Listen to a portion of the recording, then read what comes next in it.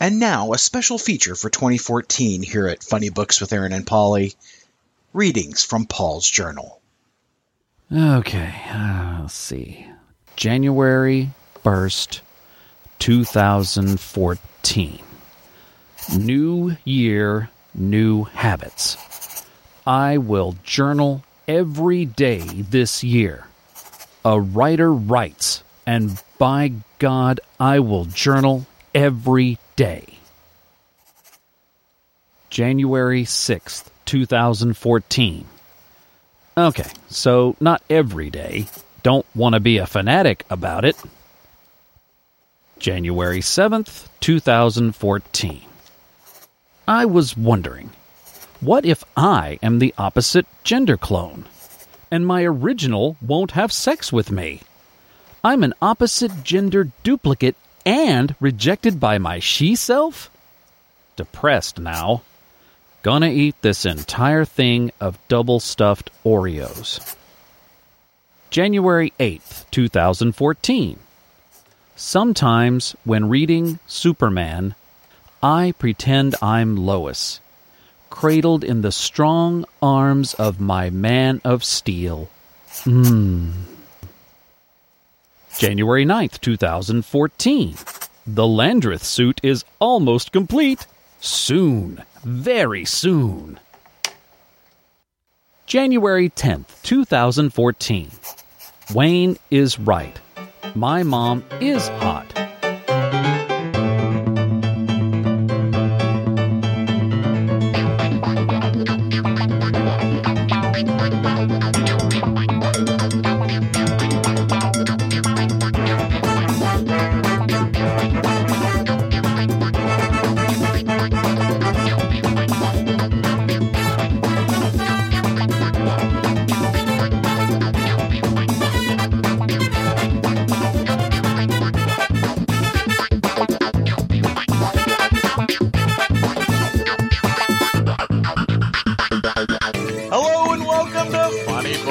With Aaron, Polly, and Wayne. I'm Aaron.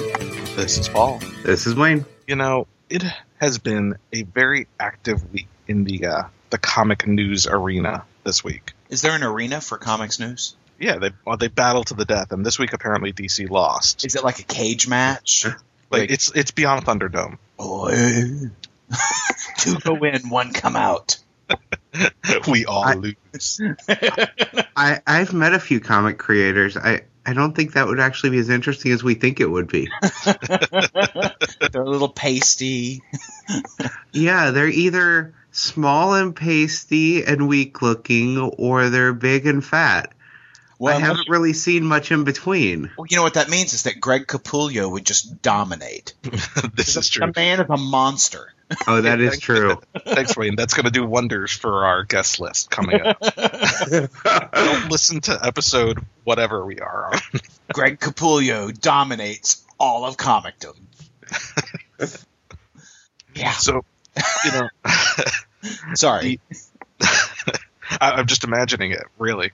Because he's got those Popeye arms. I know. He's freakishly huge. Greg Capullo, the toughest man in comic creation. That's right. He needs a T-shirt. You know, I just see him, busting other comic creators over his knee, a la Bane and Batman. They just line up for him to do it. I broke the Byrne. John Byrne just crushing him over his knee. I like it. Yeah. He'd have to bench press quite a bit to lift John Byrne. We weren't going to have him on the show anyway. Do you know how much I would geek out if we ever had John Byrne on the show? Aaron would just ask him about all the rape in his books, though. I would. So when you're writing about rape... Anyway. I want this interview to happen now. So this week, the Image Expo started in California, and we weren't there. But, through the wonder of the internet, there was a ton of news that came out in the first day. I got to tell you, it somehow escaped me that Image Expo was this week. I had forgotten it was coming so soon in the year. I was sitting at lunch and looking through my Twitter feed, and I was like, what's all this on Image Expo? Oh, shit, that's this week. I mean, I just completely escaped me. And, Image just dominated with that. I mean, their first day, they were just like, we're just going to announce everything we got coming for 2014. Right. And some of the biggest announcements are Scott Snyder and Jock are going to be doing a new horror book called Witches. Witches with a Y. Witches with a Y. Apparently he's got some free time coming up once The Wake is done, so he's going to be working on that. And I know, did you guys ever read Severed, I think, was his last Image book? I did not. I did. It's good. It's a slow burn. It takes a little bit to get going, but it's really quite good. Worth checking out if you haven't checked it out, Aaron. Yes, sir. Grant Morrison also has a horror book coming from Image with artist Chris Burnham, who was his artist on Batman Incorporated, called Nameless. Not a big fan of Mr. Burnham. I didn't care for his artwork. See, I like Burnham's artwork. It's a little bit Frank Quitely, but not quite. And I'm not a big Quitely fan, so there you go. But I think one of the biggest announcements is that Ed Brubaker and Sean Phillips, the creative team behind Criminal, Incognito, and currently from Image Fatale, have inked a 5-year do-whatever-you-want deal. That means they don't have to get it approved by Image.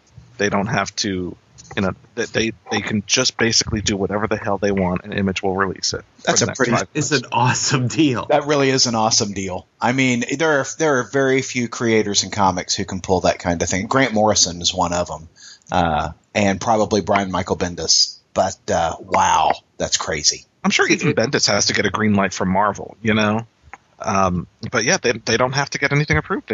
It's theirs, That's wild. Here, I thought the big news of the week was going to be Colin Bunn and who was it? Dale Eaglesham doing a new Sinestro book for DC.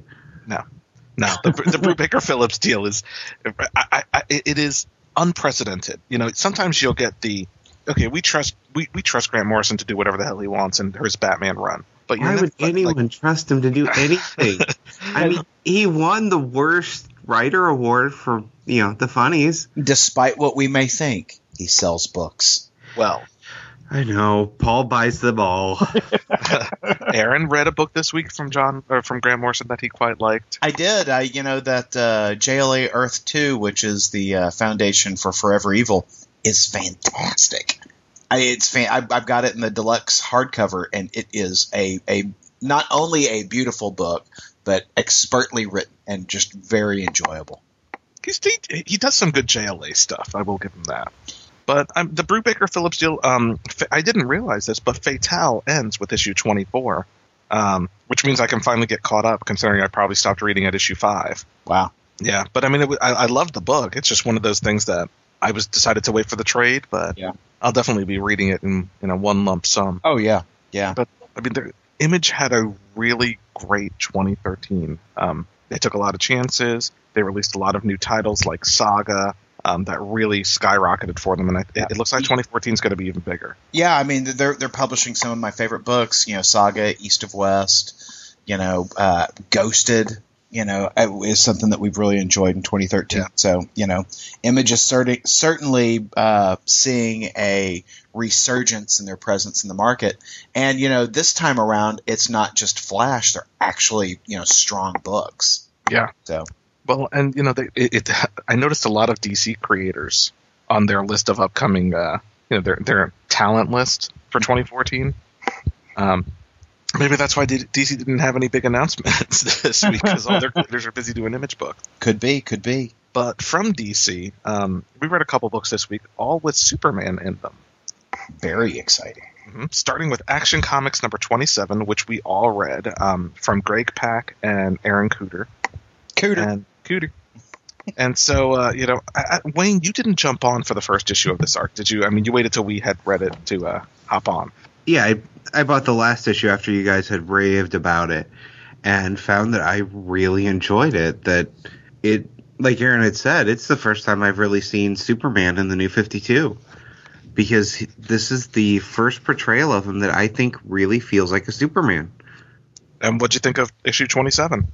I am loving this storyline.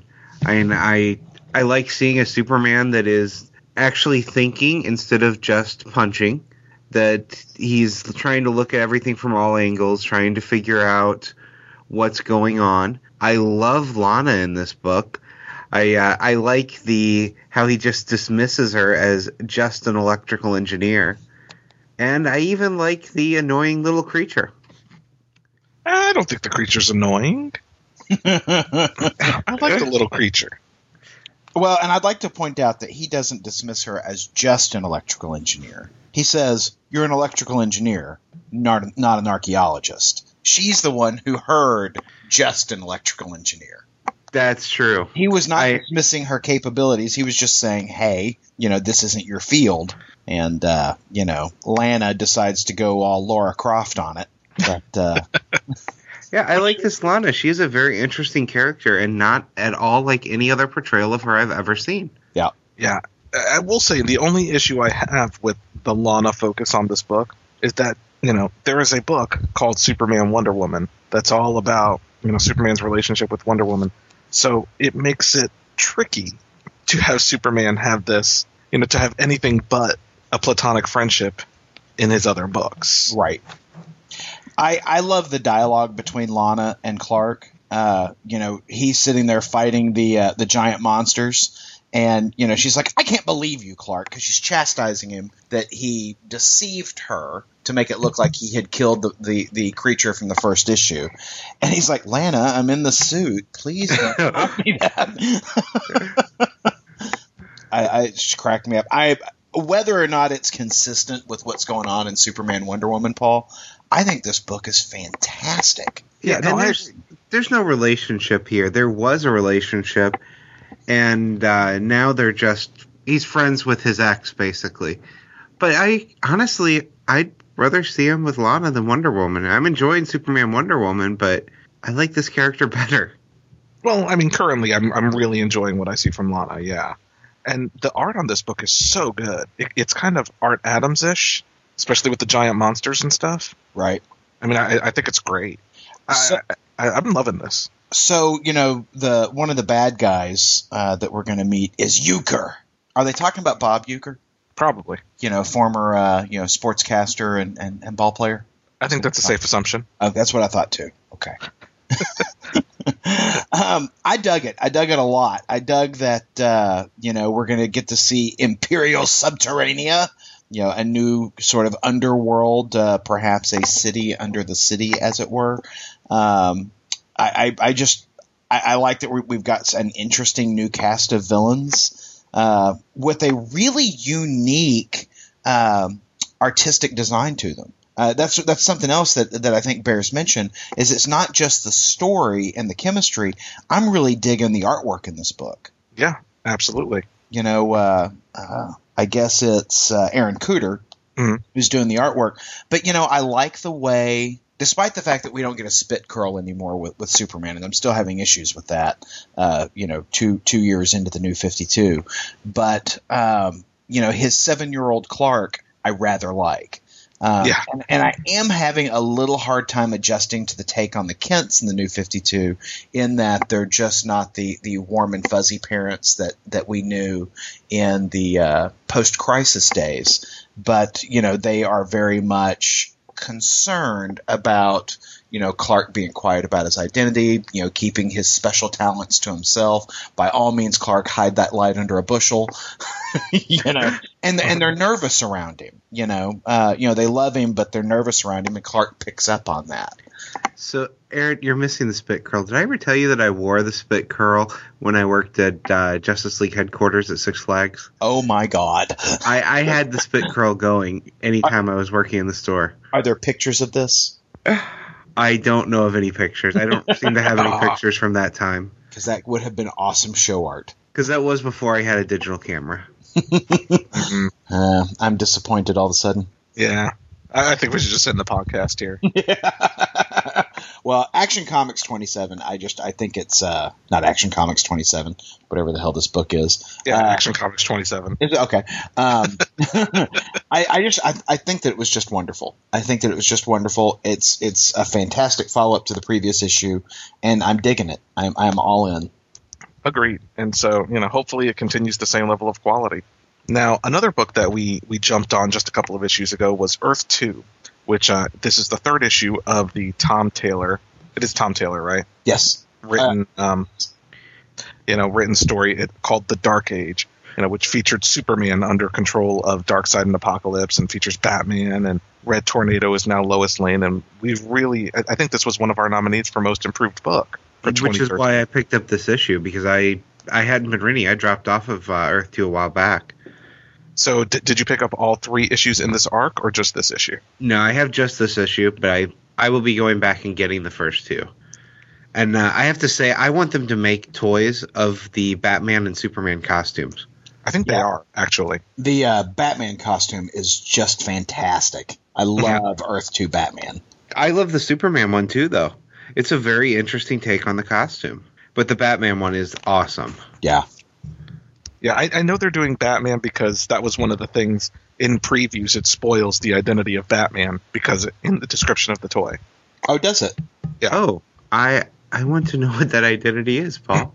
But I'm sure Aaron doesn't. I actually do. Tell me, Paul. Tell me. It's Thomas Wayne. Is it Thomas Wayne? It's Thomas Wayne. Well, that would make sense in the design of the costume. Yeah, it matches the Flashpoint design a little bit. Does. It sure does.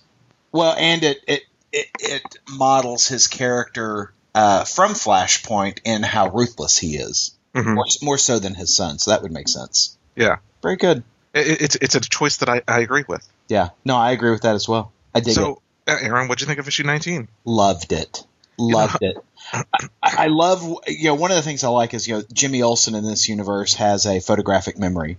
And as they're about to leave the building that has crumbled around them, they realize that he'll never be able to forget what he's about to see.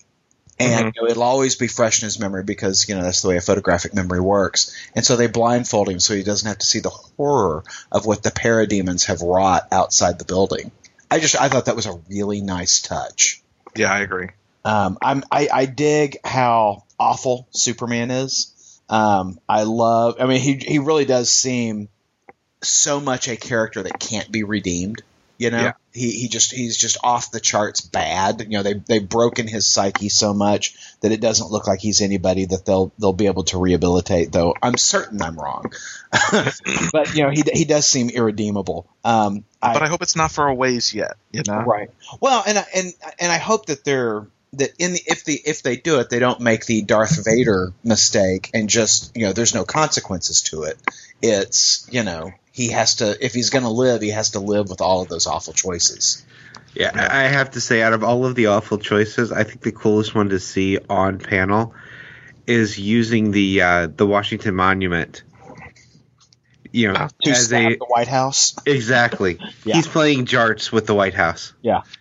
So there's a scene where they uncover a new Kryptonian in this book. And when they mention the alien and they unlock it and you see the African American kid standing there, I was like, it's Martian Manhunter. That's exactly what I thought. I just figured that was John Jones or one of the Green Martians. No, but he's a Kryptonian. Yeah. So I'm very curious. Maybe he'll be Zod. Well, I think that he'll be Black Superman.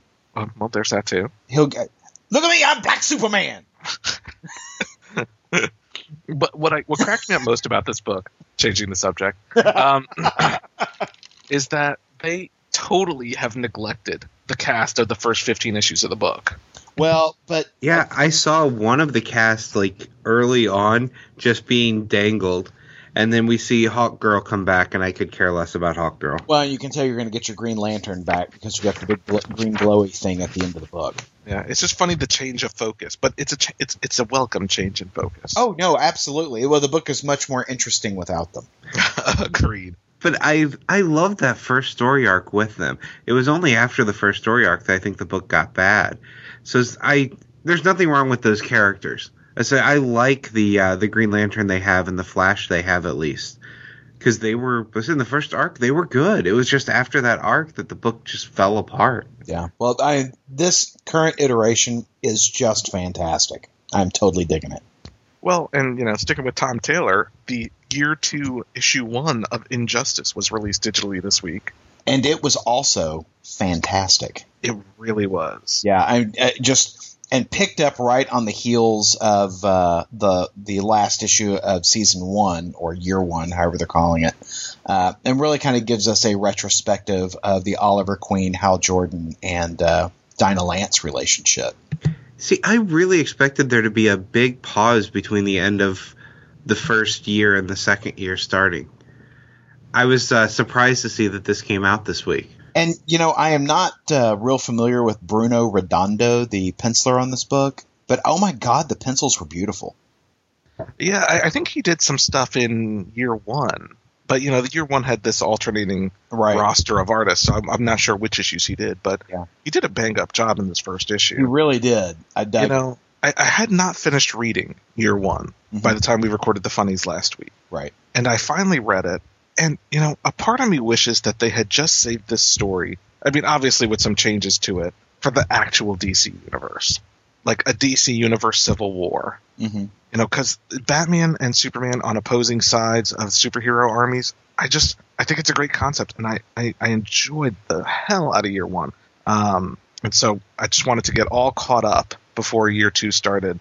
And, there's a death of a major character in year one that I won't spoil here, that they're dealing with at the start of year two. Mm-hmm. And it just, there's no action, I think, in this first issue. So I just don't think they could do something like this in the New 52, because you can't have Batman and Superman go to war without serious consequences that will change the whole universe forever. Yeah, well, and they don't seem to want to do that. Marvel has no problem changing their universe until the next big event.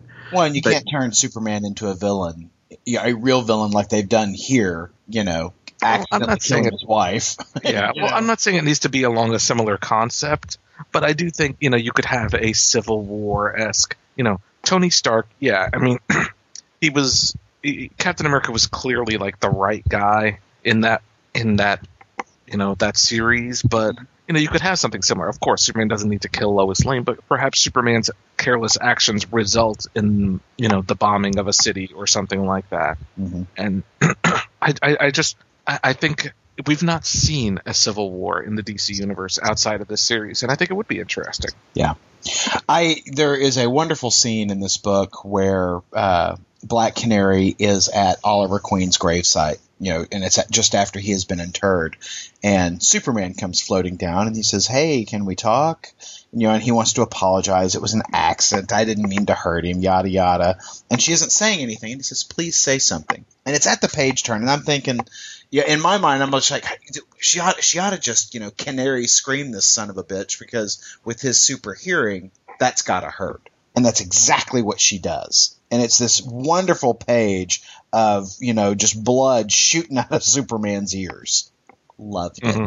Loved it. And she stares down Superman, even though he, gets all ragey and clamps over her mouth, she stands him down. She says, "That's it, Clark. Let's see the real you. Show me the last thing Ollie saw before you killed him. You fooled me like everyone else. I believed that you were like us. I thought you were human, but you're not." And it was fantastic. I mean, the writing on it, the artwork on it. And I mean, she has got this steely gaze at him. And you're like, wow, toe to toe with the most powerful man on earth. Love it. And you can just feel the hatred and rage coming from Black Canary, for what he did to her man. I just loved it. It's a fantastic book.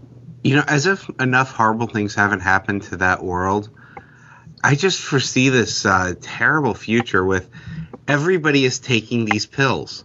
I don't know if anyone new took it in this issue or not, but they're all getting strength at Superman level. So Superman isn't really that super in comparison anymore, because people are coming up to his level to be able to fight with him. And I just see that many people with these pills, and some of the villains getting the pills.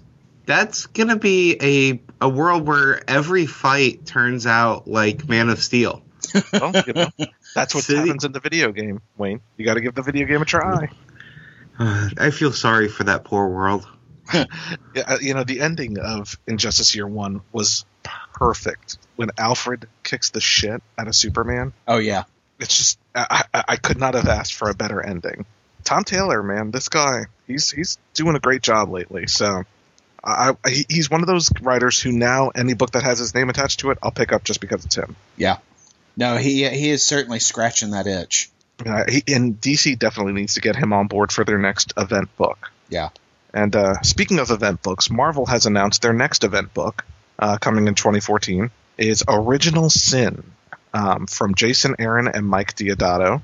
And it features the superhero community investigating the murder of the Watcher.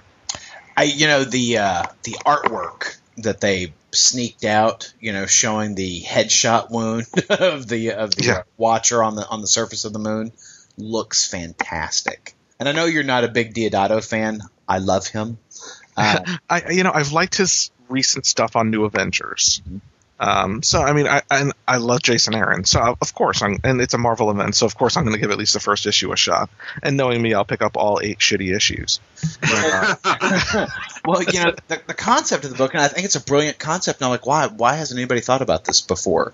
Somebody murders the Watcher and apparently absconds with vital information that the Watcher had concerning all of Earth's heroes. Yeah. And, I was like, that's a brilliant idea. Why hasn't someone done this before? And yay, it's a new story. Yeah. I like the Watcher. I don't want to see him dead, though. He'll be back. There are other Watchers. I'm sure he will be. Well, I think it's interesting. It's a special Watcher. Well, and I think what's interesting is they're setting up a friendship between him and the new Nova. Yeah. So apparently the new Nova will have a big part in this Original Sin storyline as well. Yeah. No, I think it's just a great idea, and I love that Nick Fury's putting the team together to investigate the murder and get that information back. Mm-hmm. Oh, yeah, the original Nick Fury, right? Yeah. I mean, right at a time when, Captain America's coming out, Nick Fury's going to be front and center in a book, in a movie. Marvel said, let's focus on the original Nick Fury a little bit, and I love that. Yeah, I do too, and I prefer the original Nick Fury to, Go ahead, Aaron. The second version of the Samuel L. Jackson Nick Fury. That's what I don't understand is you have that version over in the Ultimates universe. Why do we need it over in the 616? Yeah, to help sales of the 616, replacing our perfectly good Nick Fury. I don't get it. So, Aaron, one other thing about Original Sin to get us on board is that there's going to be a 0 issue written by Mark Waid. Yeah, with art I saw by that. Jim Chung, I think. Yeah, I saw that. Man, Jim Chung. Again, that's another guy. You put his name on a book, I'll buy it. Yeah. No, it looks like this is going to be good. I'm excited. Well, and, since we're on the subject of Original Sin, Aaron, I made you read a religious comic book this week.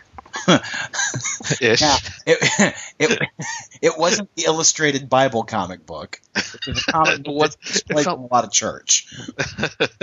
They're not just going to hand it out for free at the local Episcopalian church? Well, since it's a book about the Catholic Church, I'm going to say no. Though, it could be a good, if we're trying to recruit from the other denominations. Good point. Since that's one of the things in reading this book, I was kind of wishing we had a Catholic person on the podcast because it sure does show the Catholic Church in a rather dim light.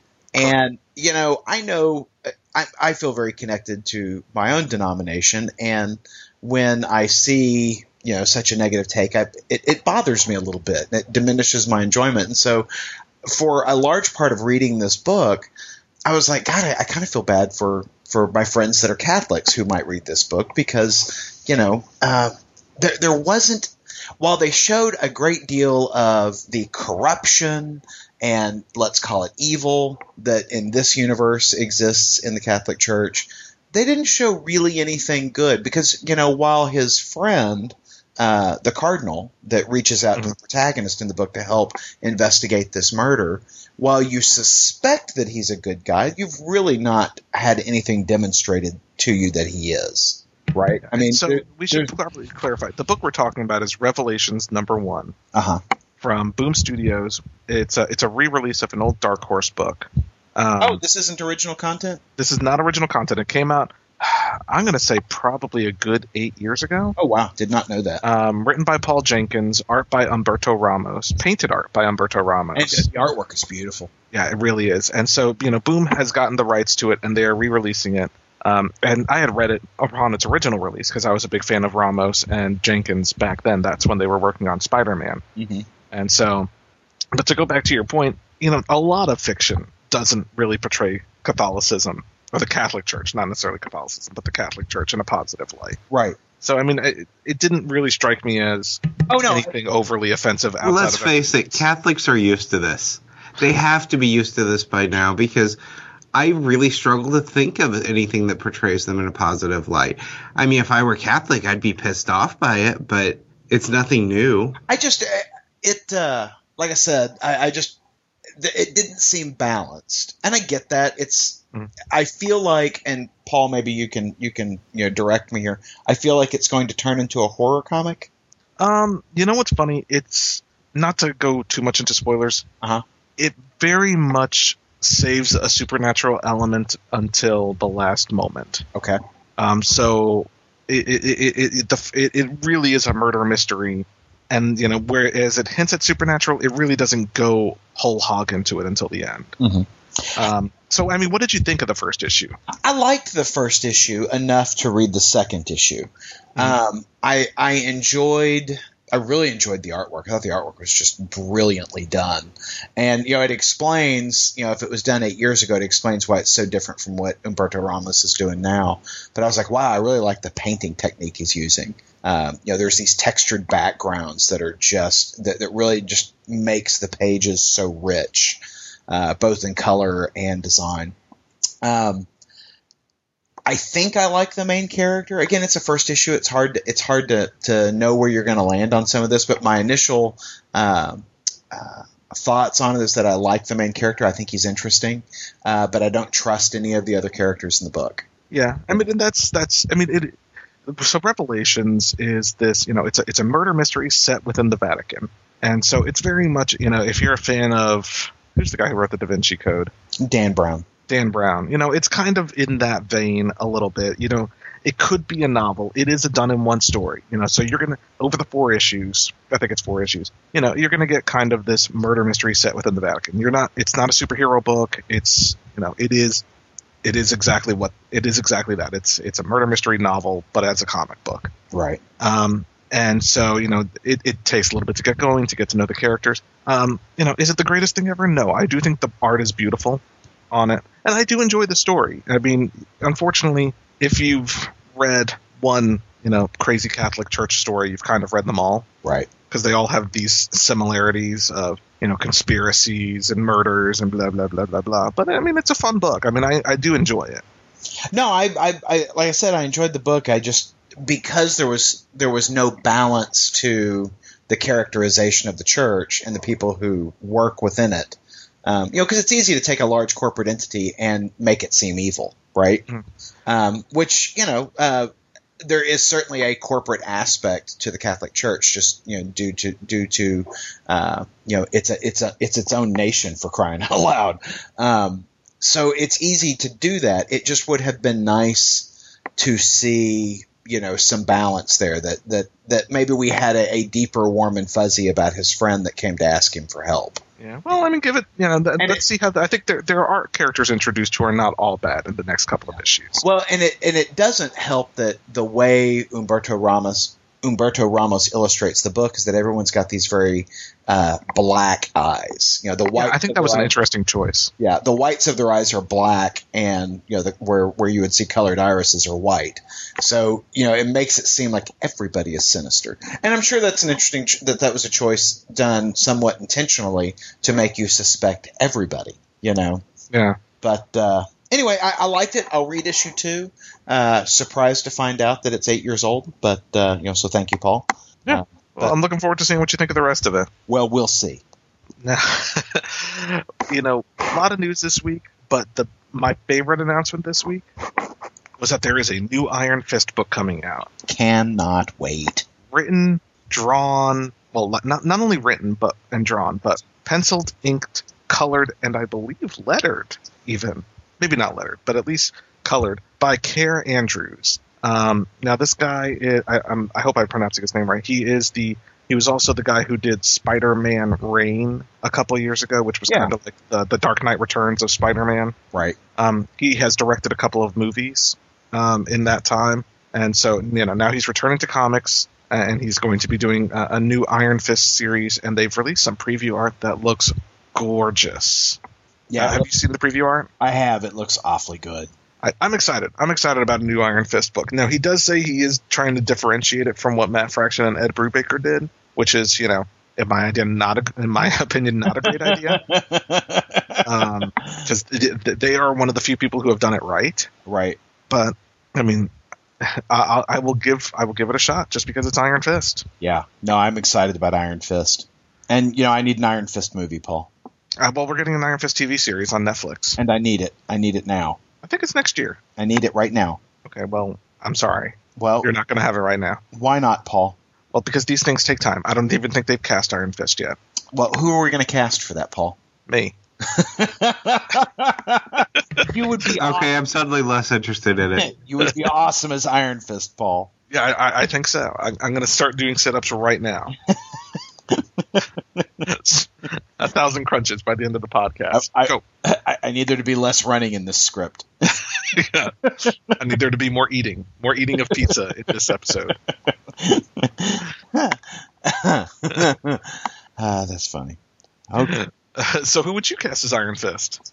You'll laugh at me for saying this. Okay. But I think he would be a really good actor for Iron Fist, and that would be Justin Timberlake. I think that his dancing background would assist him in the martial arts and wire work that would be part of that. And I think that he could really pull off the Danny Rand CEO part of that character well.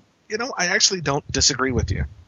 I like Justin Timberlake as an actor, and I could see him in this role. Yeah, I think he'd do really well at it. Yeah, I mean, I've not seen him. I don't think I've ever seen him in an action movie. I mean, I've seen him in movies that have action, but not in an action, setting. Right. Yeah, where he's an action movie star guy. Yeah. But no, I think I'd do it. Yeah. He's got a lot of charisma on screen, and very likable, and that's the kind of guy you want playing Danny Rand. And while he's not a martial artist that I'm aware of, I think that being a dancer, he would be able to do a close facsimile. Well, and I think Netflix has the creative talent that they could pull in someone like Justin Timberlake, for a TV series. I mean, they got Kevin Spacey. That's right. That's right. That's a good choice, Aaron. And Kate Mulgrew for Orange is the New Black. So, that was a coup for them, Paul. A coup. Kate Mulgrew is on that show? She is. She plays a Russian immigrant. Interesting. Yeah. With an awful Russian accent, by the way. I would imagine so. Yeah. So let's see if you made another good choice this week. All right. Avengers World #1. Yes, I did. Do you believe it's a good choice? I really enjoyed it. I do too. And now, it's an issue 1, so, But it's a strong issue 1. It is, and boy, it lays down a lot of groundwork for future stories. Yeah, and let's be honest, as an issue 1, it's really not an issue 1. It's a new issue of it's the start of a new Avengers book. Yes. But it is very much informed by anything Jonathan Hickman has written to this point. Yeah, and it is written by Jonathan Hickman and Nick Spencer. I gather that Nick Spencer is working a lot off of Jonathan Hickman's notes. Yeah, which is good though. I think Nick Spencer brings a lot of the character interaction to the book. It doesn't get mired. Sometimes Hickman gets lost in his story over character moments. Well, Hickman does this beautiful job, and I gather this is a Hickman thing. And probably we shouldn't try and just differentiate who wrote what in this book. But, it is such a tone of his to have this overarching narrative, where someone is commenting on what's going on in the book. And so there's this narrative from the bad guys that starts at the end of the book and it ends at the end of the book. And it you went up into the stars and answered the universe. This world is ours, you said. It falls under our protection. Remember that now. And then it goes on to all the shit that happens in the book.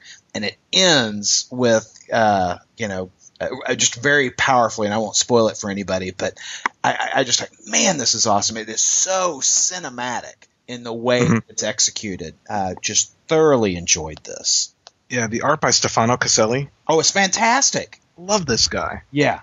I remember my first experience with Stefano Caselli was on a G.I. Joe book from Devil's Due, and I loved his art back then. And now that he's working for Marvel and doing Avengers, his art style hasn't changed very much, but it's perfect for this type of story. Yeah. And he worked with Jonathan Hickman on Secret Warriors, which I was happy to see Gorgon. Yeah, it was nice to see Jonathan Hickman picking up some of those threads from his Secret Warriors books. That was a great book too. Love that book. And they have the omnibus 50% off at my comic shop. Oh dear. I keep looking at it. If I wasn't saving money for my Dallas trip next month, it would probably already be mine. There you go. Well, there are all kinds of wonderful things that happen in this book. You've got, again, a city under a city.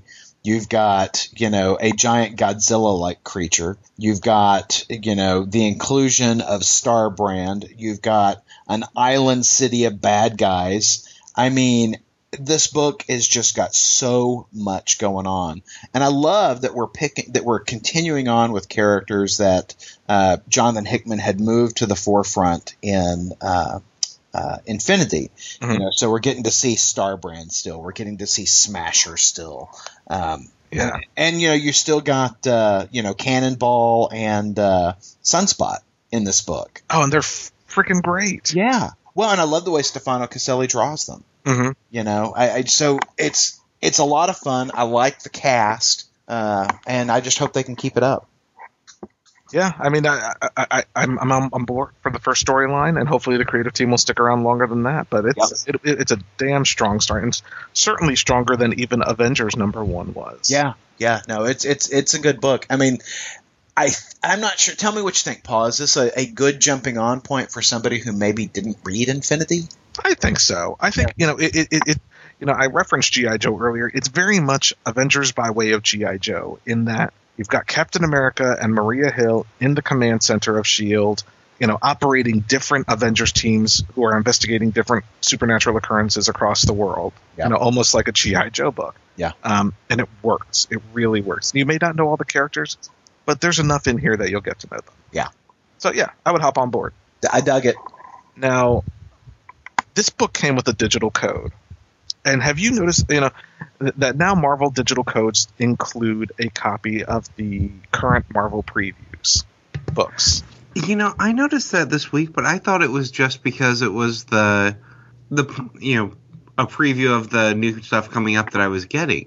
No, all of them include that, and a lot of them have been including a free digital comic in addition, like the Wolverine Infinite comic or something like that. Well, that's awesome, at least. But the frustrating part about that is you used to be able to go to marvel.com/redeem, type in your code, press enter, type in the next code, press enter, type in the next code, press enter, and add them all in for the books that you purchased for the week. Now, because they all include the previews book or they all include the same free Infinite comic, you can only do one at a time because it'll say this book is already in your cart.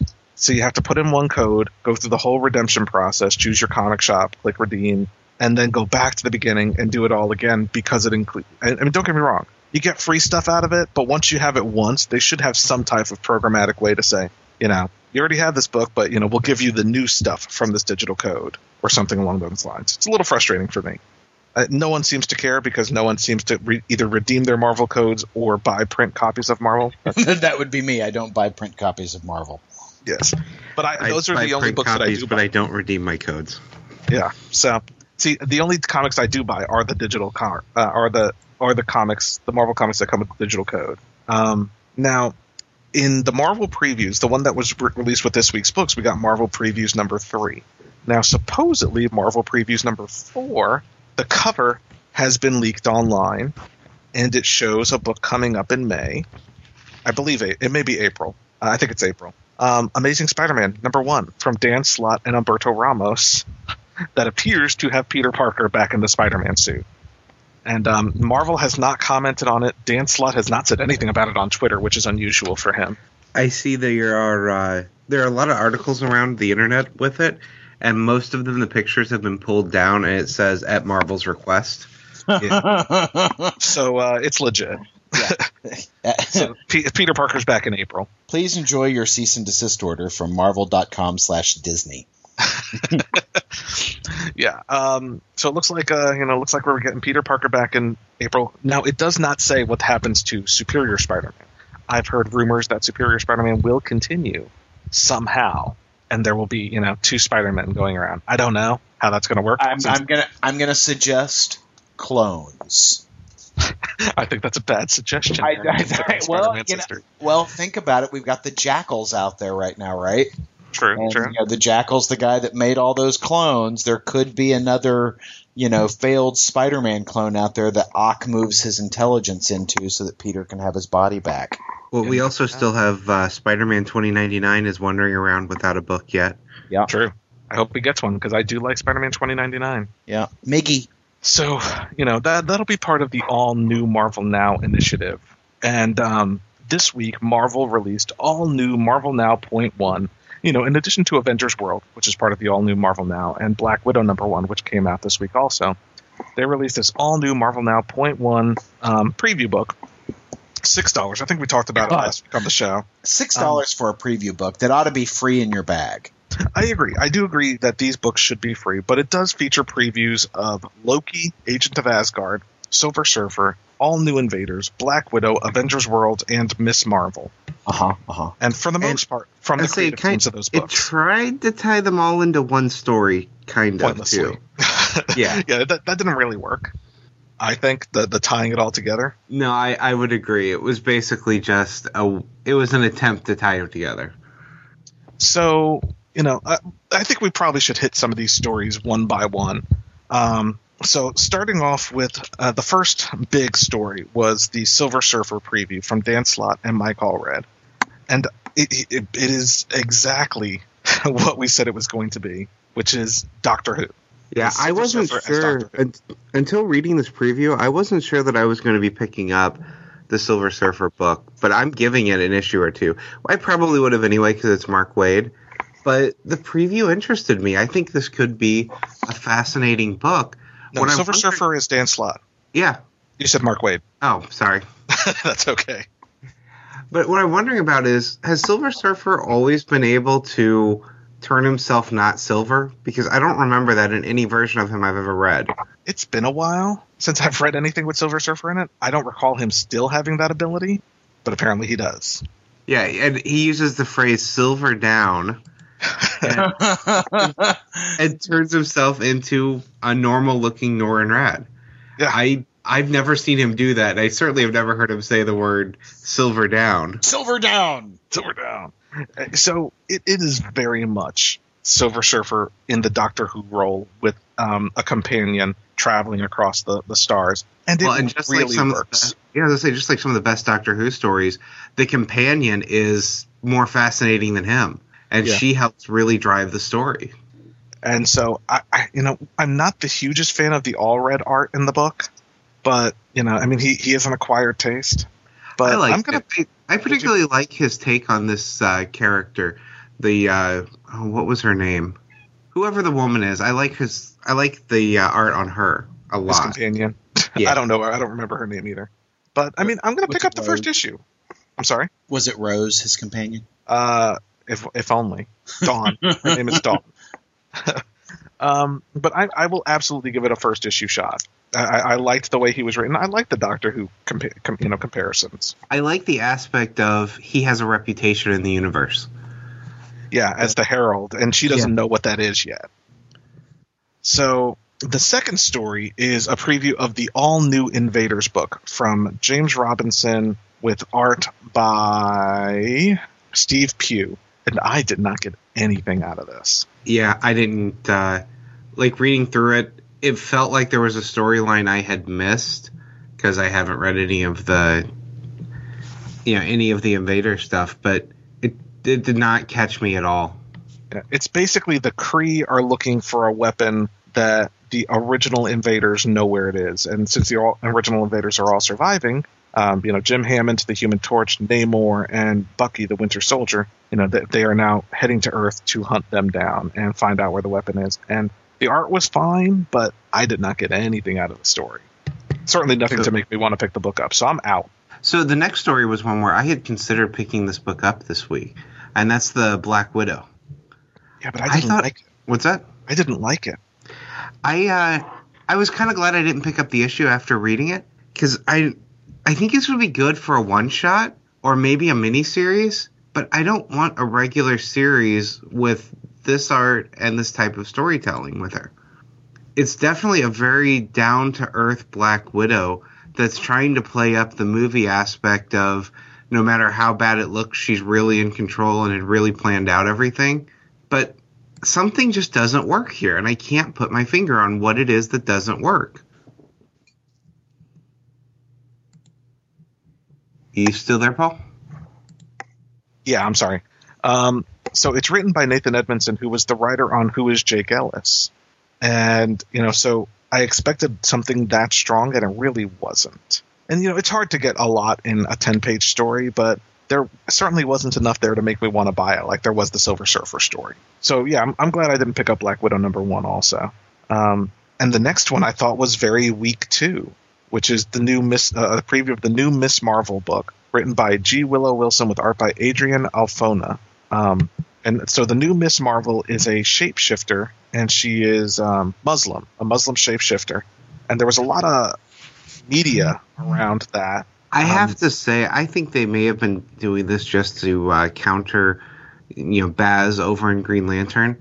Except Baz is an interesting character, and she isn't. Yeah, I didn't find much here to connect with her. And again, short story, but I didn't care for the art style. I hate the costume. Yeah, and it's the shape-shifting aspect. I mean, the way they draw her shape-shifting is just really awkward. So, I don't know. I don't think I'm on board for Miss Marvel either. I'm definitely not. So, some negative stuff. But then we get into the preview of Avengers World. I hated it.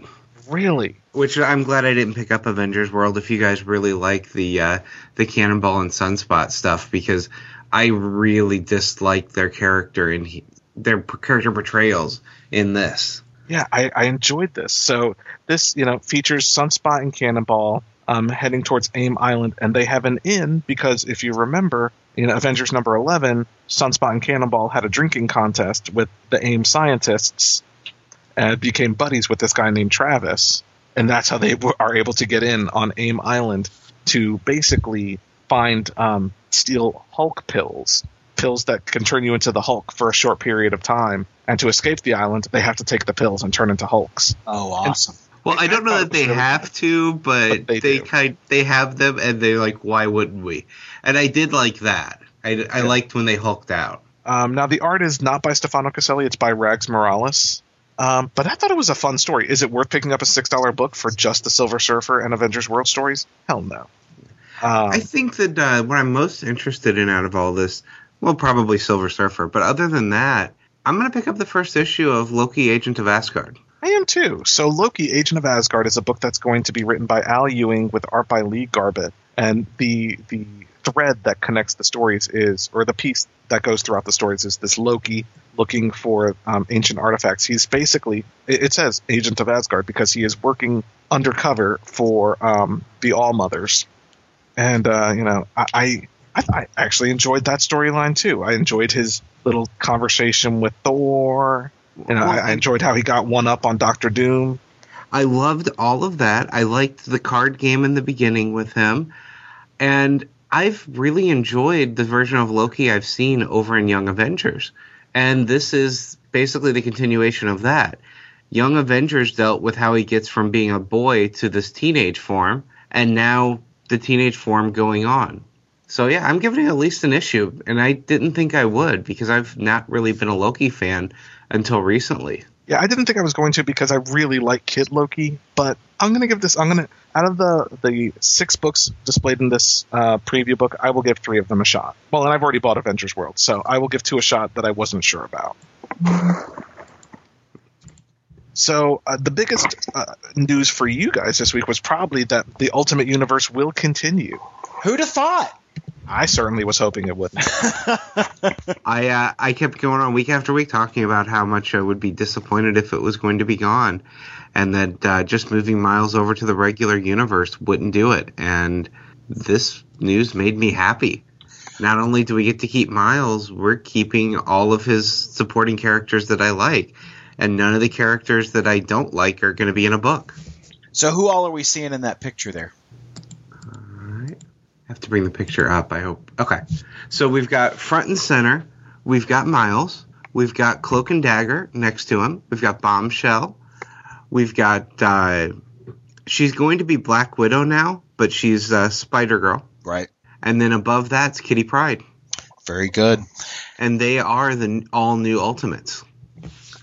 Well, and what brings us to this is that Galactus apparently is going to eat most of the Ultimate Universe. And so over in the pages of Cataclysm, the Ultimate's Last Stand #3, Miles Morales and Ultimate version of Reed Richards transport back to the 616 to see what they can find out about Galactus to fight him. Yeah, there was so much to love in this book. I love Sue's reaction to seeing Reed walk in. Yes. Because we were talking about before, Reed is the ultimate bad guy in the Ultimate Universe. So she just attacks. Yeah, and it's not just, he's not just Dr. Doom. He has betrayed them. It's not, he was someone that they loved, and, he betrayed them. So it's not just he's a bad guy, but he's a personal bad guy. And, her using her force field to choke him was awesome. I completely dug that. And the fact that she was just not willing to let him go. They seem to be going on a redemption arc with him, I've noticed.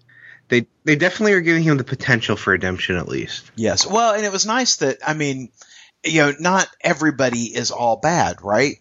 So it was nice that he goes to the 616 and sees the life that he gave up on in the Ultimate Universe. So he sees their daughter. He runs into Valeria.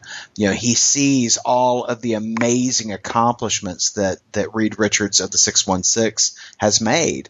And so he comes back, and the first thing out of his mouth to Sue is he apologizes. Yeah, and it doesn't mean he's going to instantly become a good guy. Right. It just means he's had a life-changing experience. Yeah, and it was great. And it was wholly appropriate. I dug how, Miles Morales in fleeing the Baxter building, being chased by an army of Herbie robots firing lasers at him, runs them into the superior Spider-Man, who winds up taking the heat for it. Yeah, and I had never realized just how close their costumes are. Yeah. Miles's costume is much more like Ock's costume than it was Peter's. But yeah, I thought the issue was really good, and I assumed that perhaps Ultimate Reed Richards stole plans for the Ultimate Nullifier, perhaps. And, they've got a very short amount of time to build something to deal with Galactus. Whereas in the pages of Cataclysm Ultimate Spider-Man Comics #3, this one is a little bit more personal and actually takes place in advance of the events that occurred in Ultimate Comics Last Stand #3. Yeah, and I have a strong feeling this is the beginning, well, actually probably the last few issues of Ultimate Spider-Man, were the beginning of the all-new Ultimates. Yeah. Because we really see that team start to come together. I mean, there's some characters we don't have in there yet. We don't have Kitty Pryde yet. But the others, they work together very well. Oh, yeah. Yeah, and I dig all those characters in the Ultimate take on them. Ultimate Cloak and Dagger. I'm enjoying Bombshell, and certainly Spider-Woman or whatever we're calling her over there. Yeah, I've loved her since her introduction. I think she's a great character, and I can't wait to see what they do with her as they make her Black Widow. Yeah. This book was powerful with the confrontation with his dad. Absolutely. Well, and Dad doesn't stick around, and was that by choice or was he forced to leave? I'm sure that's going to be an ongoing thread in the new stories, is the relationship between he and his father. So I dug it. I thought that it was a really strong 2 issues of the Ultimates in this Cataclysm story event. Yeah, and this has been by far my favorite part of the story is the Ultimate Comic Spider-Man stuff. But that's basically my favorite part of anything Ultimate Universe has been Ultimate Spider-Man since the beginning. Whether it was Peter Parker or Miles. When Miles first showed up, I expected to hate him because it seemed like it was just a gimmick. Let's kill off Peter, introduce a new character, let's check some buttons on it to make it more diverse. And that's what I thought it was going to be, and it hasn't been that at all. Right. Miles is a character, and Miles is a good character with a great supporting cast. He's very different than Peter, but he embodies everything that there is about Spider-Man. He's fighting with his dad, a plane crashes, the first thing he has to do is save people. He can't not save people, and that's Peter Parker. I mean, that is Spider-Man. No, both these books are really good. I enjoy that character. I'm glad to see he's going to continue on in his own universe, because I just don't think he would work as an ongoing character in the 616. So I'm excited about that. But you know what else I'm excited about, Wayne? What's that? Our upcoming episode, inaugural episode of Batman with Aaron and Polly, celebrating the 75th anniversary of Batman. I'm looking forward to hearing your inaugural episode, because I'm not on it. Well, we'll figure out a way to weasel you in there. Yeah, Superman really is my character, but I've had a lot of Batman love over the years, too. I'm a little bit burnt out on Batman right now, which isn't a good thing, because we're going up on the, this big anniversary, but there's a lot of Batman time periods that I could just go on talking about for hours. Well, and I am sure that we will have the opportunity to do just that. So, Wayne, have a good week. We will see you later. Podcast theme music graciously provided by Mark Andrew Pope. For more information, visit markandrewpope.com. Funny Books with Aaron and Polly is a production of ideologyofmadness.com. No Spider-Man clones were harmed in the production of this podcast.